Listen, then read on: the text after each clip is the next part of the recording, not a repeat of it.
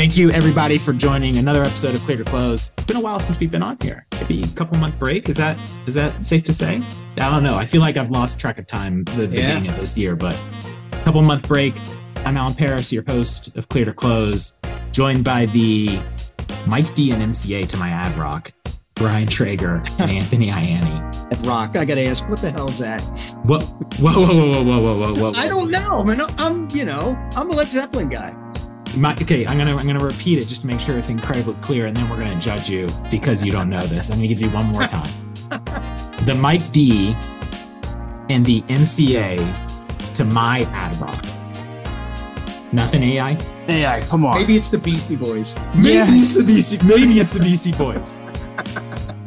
Oh my goodness, I was losing it behind the mic. Do you know what was incredibly disappointing in that? I think I've talked about this on the show before, but I don't spend a lot of time on it. I spent some time trying to figure out famous trios.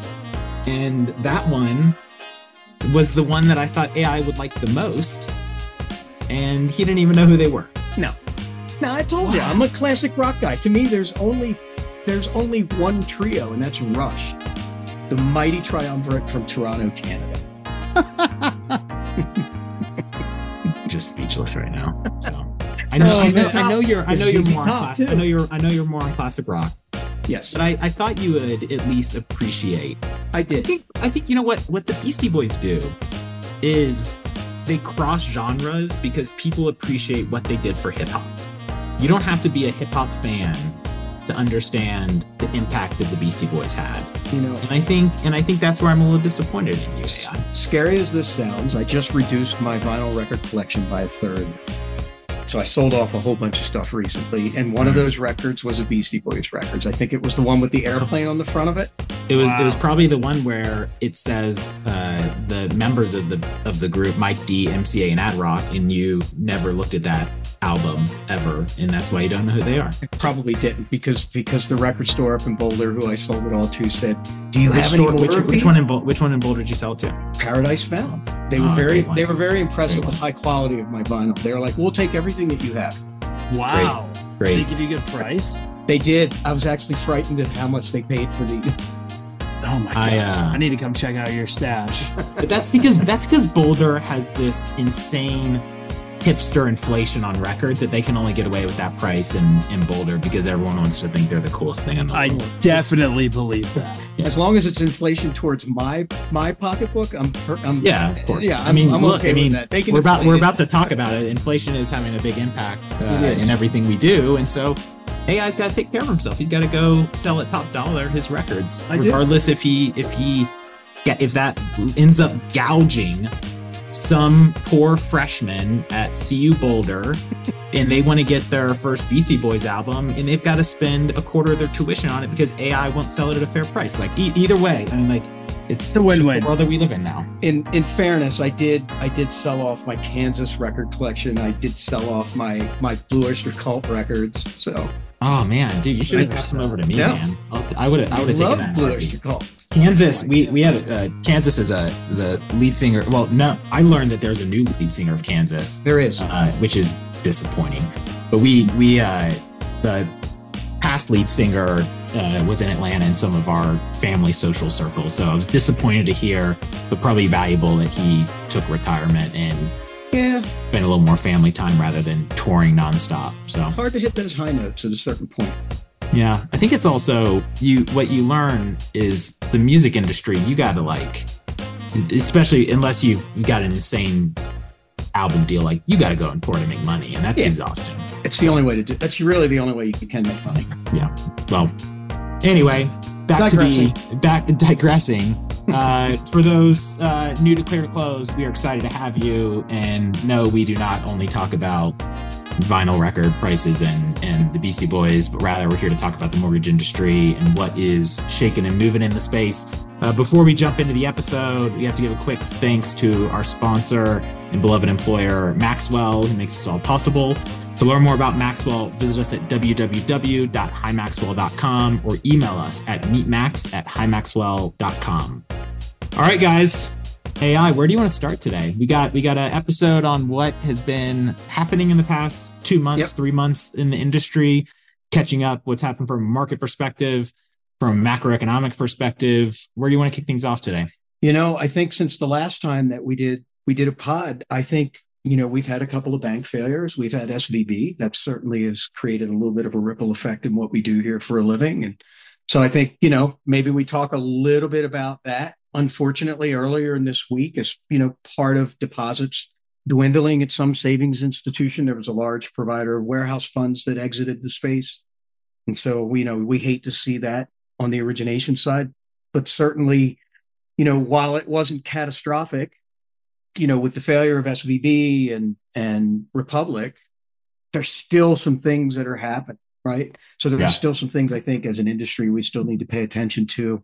I think Fed came in yesterday, Fed paused. They're still going to raise at the end of the, towards the end of the year.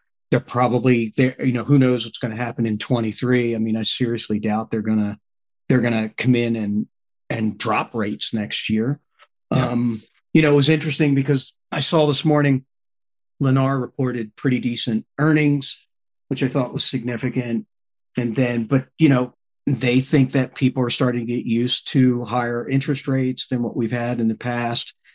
Their per units are, they're seeing some shorter cycle times. I know that they're paying out the nose for electricians and carpenters and plumbers. And so, I mean, there are some good things I think that are happening. Rates are still, probably higher than where I'd like to see them. I mean, it's certainly mea culpa. I was the guy on this very podcast that thought rates were going to be below 6%. So what the hell do I know? Obviously, we don't hold you to it, AI. I think yes, but it's probably Allison might find a clip right now of you making that projection, which bold prediction. Bold prediction, but so I mean, to the SVB. But anyway, to the SVB piece, this is decently old news, but probably worth diving into a little bit. Sure. But I think when the news first came out, and then Republic shortly after, I think there was some economists making parallels of this being exactly like 2008 financial crisis, a huge amount of ripple effects of all kind of small, mid-sized regional banks.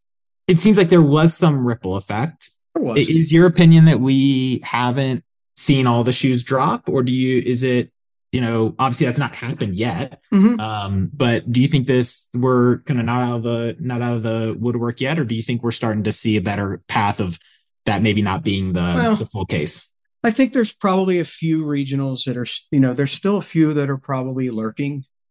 I think we're in a different environment than we were in 08 or 09. I mean, I certainly lived that back then, where right, wrong, or indifferent, the effects of Dodd-Frank have helped savings institutions kind of shore up their finances and shore up how they manage their business.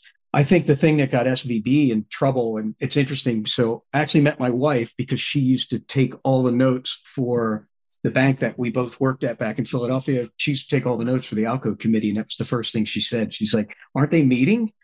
And I can remember and it was clear when you looked at the report that the Fed released in May about their failure that they weren't looking at that stuff. So they had a lot of internal flaws.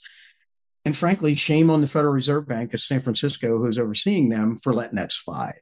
Mm-hmm. Because I can tell you, when I was at Commonwealth in Philly, they met twice a month, every Tuesday, and there were specific things that happened that we all had to do post-meeting. And so whether it was, increase the price of our jumbos, decrease the price of the 3-1 ARM, there were a variety of things that we had to do to manage assets and liabilities. And clearly they didn't do that. And why the Federal Reserve let them get away with that is beyond me. But I think most banks in the United States are doing things the right way.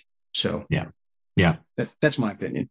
And I think the market trend, I think, is I think, it did create some shift in assets from small banks into large banks. I think, it was around smaller lenders bled around 108 billion. Mm-hmm. 25 largest banks gained about 120 billion in deposits. So it did have an impact in maybe not PTSD, but just smart reactions and not making sure your money's in a good spot and in a shift there. I think maybe I'm a little bit surprised that there haven't been more banks having challenges, but I think it's it seems like we're in a better spot, but I don't know if we're fully there yet. Bryan? I agree. I think, a lot of banks, and not the large banks, but a lot of the other banks, they follow the 80-20 rule where 80% of their income comes from 20% of their customers or depositors. And so when you have a lot of flight where folks are leaving and going to a larger bank for whatever reason, if those 20% of people that are driving 80% of your revenues and incomes are leaving to go somewhere else, that leaves the bank in a ton of trouble. So either those community banks they've built the relationships and they have those people so that when 80% of their customers leave, they still have the ones that are driving their business stay. Yeah. And I think that's a huge portion. So you have relationships there. So that's probably keeping them on even when the deposits are leaving. But I was anticipating that those customers that are in the 20% are leaving, and maybe they just aren't. So it goes to show that relationships are massive. They are absolutely critical to the longevity of your institution, specifically when you are a community lender. Yeah, I thought that was really interesting. Yeah, and I'm sure it's heavily regional dependent and city dependent on where the banks are and who's feeling the most pain. I think, I don't quote me on this. Just a bank that I talked to, I think their state has a further state protection beyond FDIC that is more comforting and probably had less flight than states that don't have that. And so I think that could be a factor. Additionally, maybe the future of small lenders. The other thing that I think is against their favor, I don't think we're going to feel this full drop until further down the line, is smaller mid-sized banks are one of their biggest area of investment compared to other organizations is commercial real estate. And so I think you've probably seen headlines of how challenged that market is going to be in large cities like San Francisco, where there's been this huge shift to remote, big tech no longer having those CRE spaces occupied. All CRE is not the same. And so probably heavily dependent on their risk and their total value based on what city communities they're serving, on who's maybe in more trouble than others. But yeah, it's a good point. So, but you know what, all this leads to inflation, right? So there's scuttlebutt now that the FDIC, and I hope they don't do this because it's always a knee-jerk reaction, and that kind of wound us up with, whether you like them or not, CFPB and Dodd-Frank, whether you like it or not, that's what we wound up with when we have this huge reaction to some kind of failure like that. But, there's some news that the FDIC wants to increase reserve requirements on a lot of banks to make sure that finances are kind of shored up. And, I think it was I don't know if it was Bank of America or Goldman, but one of the two houses came out and said, if that does, that's going to have the effect of the Fed basically raising a quarter point. That's not really, I don't know if that's what we really need. Obviously the Fed paused yesterday. They are going to still come in, and we're going to probably get a rate hike in July. And we at least have two more on the docket, at least for this year. The interesting thing was when they did the dot plot, they're looking for core PCE. So for those folks that don't know, core PCE is the prices of all goods that are produced in the United States. And so versus the, basket of goods and services that go into monthly CPI and PPI.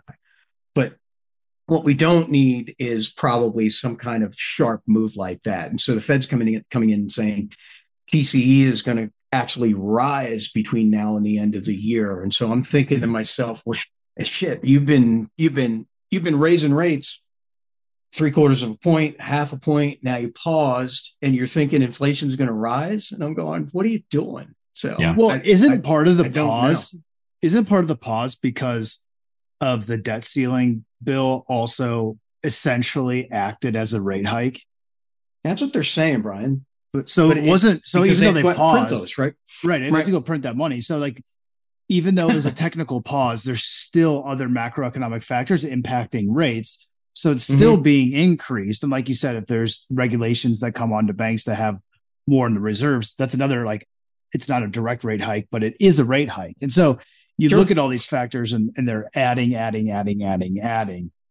Because of that, when people say that it's paused, why is the inflation rising? Why are prices increasing? That's because there's other factors that are increasing the rates. Mm-hmm. And I got to tell you though, I mean, maybe they made the right call by doing it, and then that's why Powell, post FOMC meeting yesterday, he came out and he was pretty forceful. I mean, he seems like he's a pretty mellow guy, which I guess, in other words, you don't want me at the helm of the Federal Reserve because I'm not a mellow guy. And but I mean, he was pretty forceful yesterday. I'm a dork, so I watched it, and yeah, he's like, "Don't care, we're going to do this." So yeah. It's interesting because there are some camps out there that are saying, regardless of what the Fed's doing right now, rates are going to still decline into the lower sixes by the end of the year. And maybe that's true. Maybe that's not true. I just don't know what it does for us as an industry. I mean, maybe there's going to be it's going to spur a little bit of refinance activity for those folks that bought houses north of 7%.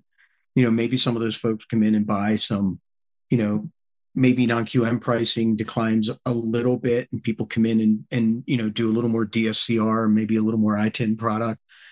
I don't know if it's enough that's going to, maybe I'm just going to say this, salvage the year, but I don't know if it's going to be enough to salvage the year. So yeah, I mean, we've talked about this before too. Sure. I think a lot of borrowers and the industry at large is all very short-term and relative short-term thinking. Yep. And so now people are starting to get, as every day passes, as every news article comes out, people are getting more and more comfortable with the realization that rates might be this high for longer, rather than just waiting for it to drop down to 3%. Like 3% that's crazy talk, Yeah. 5% is crazy talk to an extent. And so I think that each day that these rates are stubborn and are sticking around that 7% mark for mortgages, that if there is a drop, I think a lot of people who are on the fence to go and purchase new homes will go out there. Specifically, Brian.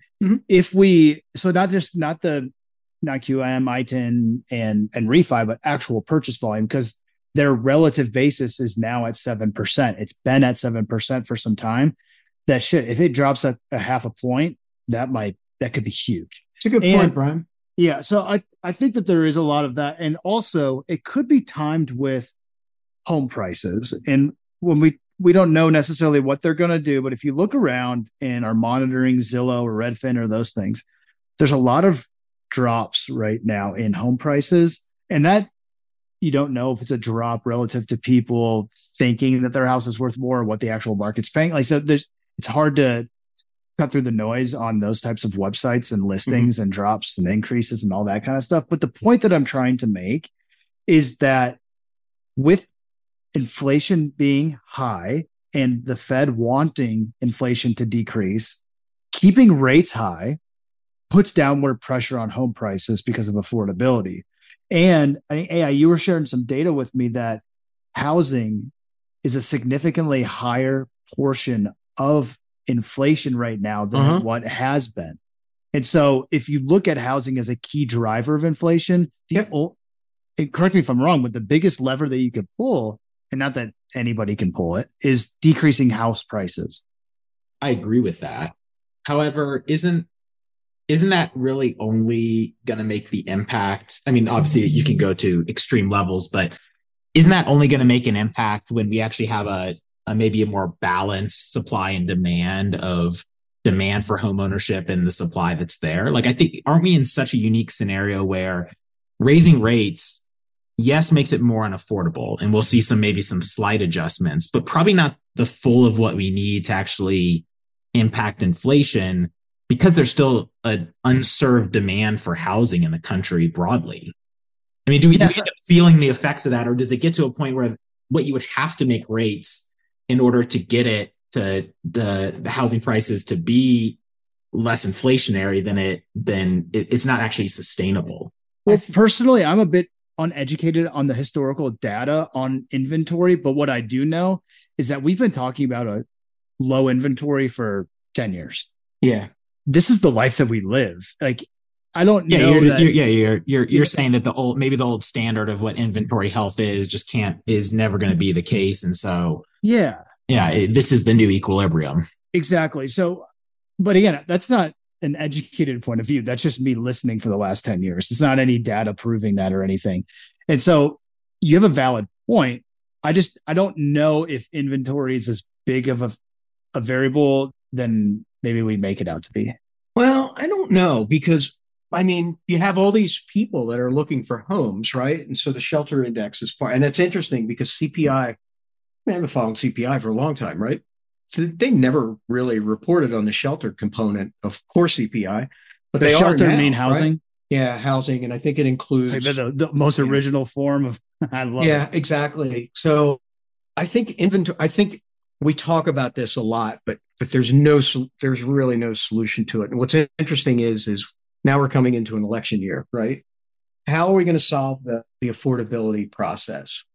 You know, we just had a new mayor elected in Denver. What was the first thing he said after he found out that he won the election? I think he said, "Go Denver Nuggets," right? Actually, he did. Go Denver Nuggets. That's true. So, although I'm still an unashamed Philadelphia Eagles, Flyers, and Sixers fan, I'm really sorry, listeners. So, go ahead. But screw the Phillies, I guess. Or what? Well, you know, someone has to suffer in my worldview, and it's going to be the Phillies. You're pretty a proud Phillies fan when they beat the Braves not long ago, but now that's kind of gone away. But this is the problem. This is what those of us from the city of brotherly love have to live with. You love a team until you hate them. Yeah. Right. And so right now, hate's a strong word. I just like the Phillies right now. Yeah. All right. So what did Mr. Mayor say? So what he said is, hey, thanks for voting for me. We're going to build 50,000, new affordable housing units in Denver. And I'm going, really? Have you looked at your regulations on trying to build a new house? And oh, by the way, where are you going to build them? Well, affordable housing isn't necessarily, it's not new houses. It's primarily coming in the form of apartments, right? No specifics. That's the thing. And so I think what I'd like to see from our elected officials is don't give me, hey, we're going to do all this work. Tell me how you're going to get there, right? You're going to work with, let's use Colorado housing here. You're going to use Colorado housing. You're going to use, a couple of months ago, we just had, help me out, guys. The group that's building houses in South America. Yeah. So, I mean. New story? New story. New story. Yes. So great story there too. Talking to folks like themselves who are on the cutting edge of trying to build these affordable houses for people and getting people under a roof. I mean, to me, that has a lot of merit to it. Don't show me your teeth. Give me something to bite in that's going to show me how you're going to get there. So it'll be interesting. So what you're saying is the cure for Colorado housing affordability and access is to tell them to move to Mexico where a new story is building. It's not what I'm saying. It's not what I'm saying. What I'm saying is we have to come up with we can't just keep talking about it. I think we all have to work together to try and come up with an appropriate solution. I mean, I'll admit this right now. I actually sent them a message and said, I have been in the mortgage business for a long time. I'm happy to help you. Yeah, man. I think it's a fair push. I think it's a consistent theme. I mean, you look at, I'm going to just go based on, and if a listener heavily disagrees, we would love to tell us, have you on and tell us. But you look at a state like California, where there's a lot of talk of solving housing affordability, and very, very little has come to fruition to actually make an impact. And I think that's consistent in a lot of programs and announcements from politicians on this issue. I think so many cities are encountering it, and very little actually, I feel like, has action to make a difference. But yeah, Bryan hit the nail right on the head. And Bryan's being nice about it when he's saying we've been talking about this for 10 years. It's been longer. Yeah. We just can't seem to solve that. So I'll be interested to see now that we have people on both sides of the aisle jumping into the presidential race, what they're going to do to address some of these issues. And that's the problem. And it doesn't have any merit to it. I think it's the fundamental problem because, no one's focused on that necessarily because we're capitalists. Like a lot of affordability problems are for folks who aren't in housing right now, aren't buying houses. Yeah. So it's a huge bet for a company to go and invest and do all these things to help people that you have no idea if they're going to enter into the space. That's why you do need the government to help. Like you 100% need an institution to go and help that way. When we're talking about the mortgage industry, that's all capitalism, right? Like that's all everyone trying to make a profit. So what they care about is people who are buying houses right now or want to buy houses right now. Right. And so their affordability is a much different question because they either already own homes or they have the ability to today. And so that's where interest rates and home prices are the two main variables for their affordability. Mm-hmm. I guess income, of course, is a huge one too, but let's just assume that people have steady income.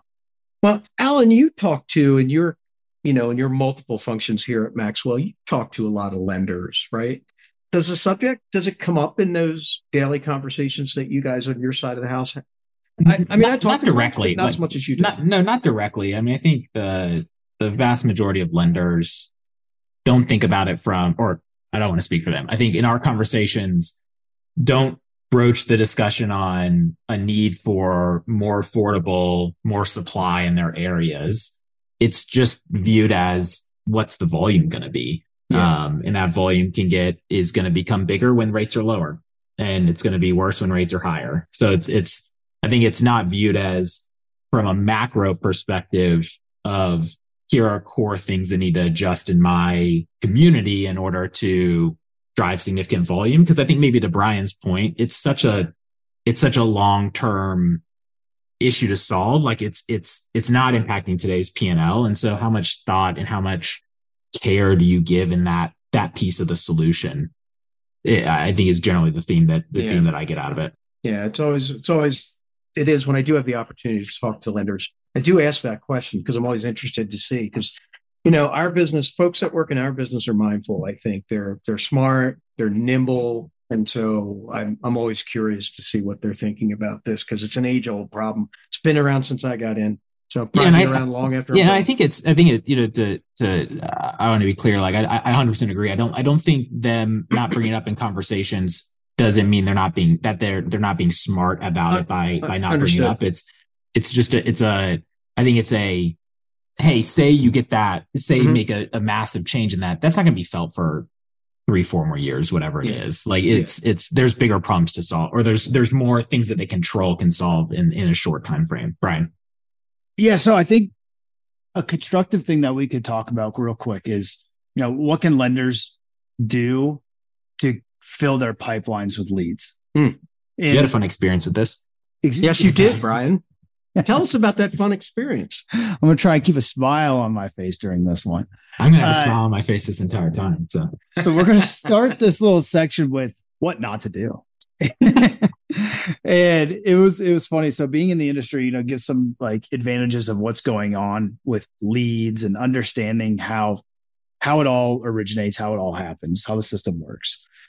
So my wife and I got pre-approved for a loan, and the 24 hours after getting pre-approved, which was included a credit pull, 100 phone calls to my wife's cell phone number in 24 hours. 100.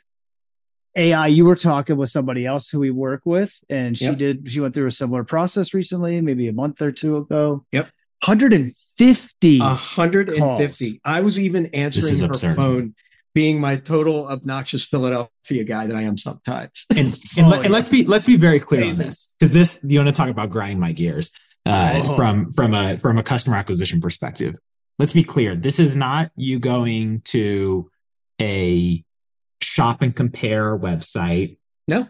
And wanting to compare rates. Correct. This was, you went and got pre-approved with my brother. My brother's a loan officer. Got it with one. My brother. We won't say the company because they're not responsible for it, but with one lender. And ultimately what happened is data was triggered that you had a credit pull. Mm-hmm. For a mortgage. Yeah. For a mortgage. Right. And that there are lenders all across the country who buy that information and dial for dollars, trying to convince you to leave that lender and go to another lender. That's exactly right. And it's all sorts of companies. It's not one company calling her 150 times. So in the middle of feeding. So it's not one more. Yeah. In the middle of feeding my daughter that morning, my wife comes in and says, "Hey, can you at least talk to one of these people?" I said, "Absolutely. I'll trade you baby for phone real quick." So I get on the phone and this guy says, "Hey, I'm XYZ I'm a mortgage broker, and I received your loan application." I said, "Sorry, I didn't apply with you." He said, "Oh yeah, you did." Well, no, I didn't. So that was the first lie he told me. Second one was, Actually, what happened is we are partnered with the credit agencies. Mm-hmm. And then the credit agencies, a strategic partnership with the credit agencies who give us leads. And they give us leads when borrowers are getting mortgages and the credit bureau realizes that there are better deals out there for you. And we are their preferred partner on getting you a better deal. I said, wow, that's fascinating, because I haven't even gotten a loan estimate yet. I haven't even picked a product. I haven't been quoted rate. How can you be a better deal than no deal? And this guy's like, oh, blah, blah, blah. And then so I was like, that's the second lie. And the third lie, of course, is you don't have a strategic partnership with the credit agencies. You're scraping their data, or you are monitoring some stuff that I didn't give you permission. And so by you harassing our phones, you're being predatory. Like, what are you doing? Absolutely. And that got him super defensive, and he started to yell at me. And I go, hold the at this point, I'm having fun. Go ahead, Bryan. Drop it. Say it. Yeah, I'm not saying it, but I'm just having fun with it at this point, because he's trying to convince me that we need to get a loan with him. He's yelling at me, telling me I'm wrong, and that they're, actually we did submit a loan application with him, and that they do partner with the credit agencies and they can save us money. And then I just was like, I opened the hood and was like, hey, I know exactly what you're doing. Like, I'm in the industry, like, and the guy just kind of folded and then hung up. And then we got 99 more calls the rest of the day. It's unbelievable. I'm truly speechless. What's best about this, Bryan, is when you eventually close on your loan, you'll still have to pay for that credit report that gave you that beautiful experience with getting 150 calls. So that'll be fun. You're going to technically pay I'm paying for something bucks for that wonderful experience you had. Ironically, Bryan, you must have triggered this, because I don't know if it was the CFPB that came out with this headline or if it was something from out of. I wish I could move markets like that out of Congress. Well, I don't know. You may have, because I saw something shortly after that said they're going to try to address this issue because people like yourselves and like our coworker just had a horrible experience with this. So they said they're trying to look in to see how they can stop that. I don't know. That would be great. Is it the credit bureaus who are authorizing this as another revenue stream, or is it someone who's scraping public data through credit bureaus that it's like, who's authorizing this? How's this being facilitated? It's technology. This is the bad thing of technology. There are technologies that you can go and lease their software that scrapes all this information on the internet that will then ping you for when. And I don't know how they get like me and my wife's information, but when people are doing that's what I'm confused by is where is the scrape? I understand that they could, but where's the scrape happening of Bryan? Where's I think the credit agencies can do that. I think they can sell your information. I think if that is the case, which we need to do some research to figure this out. We do. Maybe this will be I should know this. We'll shift Clear to Close to being a investigation podcast, because that's all the rage now on this crime that's happening. So, I mean, something needs to happen, because if every time you go and get a pre-approval, you're going to get blown up for a week with 300 phone calls, because it did continue throughout the end of the week, it puts such a bad taste in the borrower's mouth. Like, ew, never mind. I don't want a mortgage. Yeah. Like, this is so annoying, and then, so don't do these things. Don't get like, technology is good, but there's also technology that is bad. So don't go and be one of these mortgage companies who's just going to be one of the many people who's calling you saying and then lying to them on the phone. Well, what's even worse, Bryan, is the guy thought it was a good strategy to yell at you. Gee, that's a great way to get future business. Him up, yeah. I know. It was. I brought up the Better Business Bureau. So I need to investigate what he said to me. But he's like, that people just pay to get on the Better Business Bureau, that it's not even an actual thing. Like, you can't get in trouble by them. And I was like, bullshit. This joker. And so and then he argued me with that. I wish I recorded that thing. It would have been so funny. But like, lead generation, right? Just think about that situation and don't do it. It was nice actually getting, I think I got I don't really like mail. Actually, I hate mail. But I did get a mailer from my bank that said, hey, if you're thinking about getting a house, talk to us. Like, I understand being a customer and them having that information of if I'm doing a credit inquiry, you can reach out to me. I like that. But when you're a random and try to pretend that I'm your customer or things like that, it's like, no. Yeah.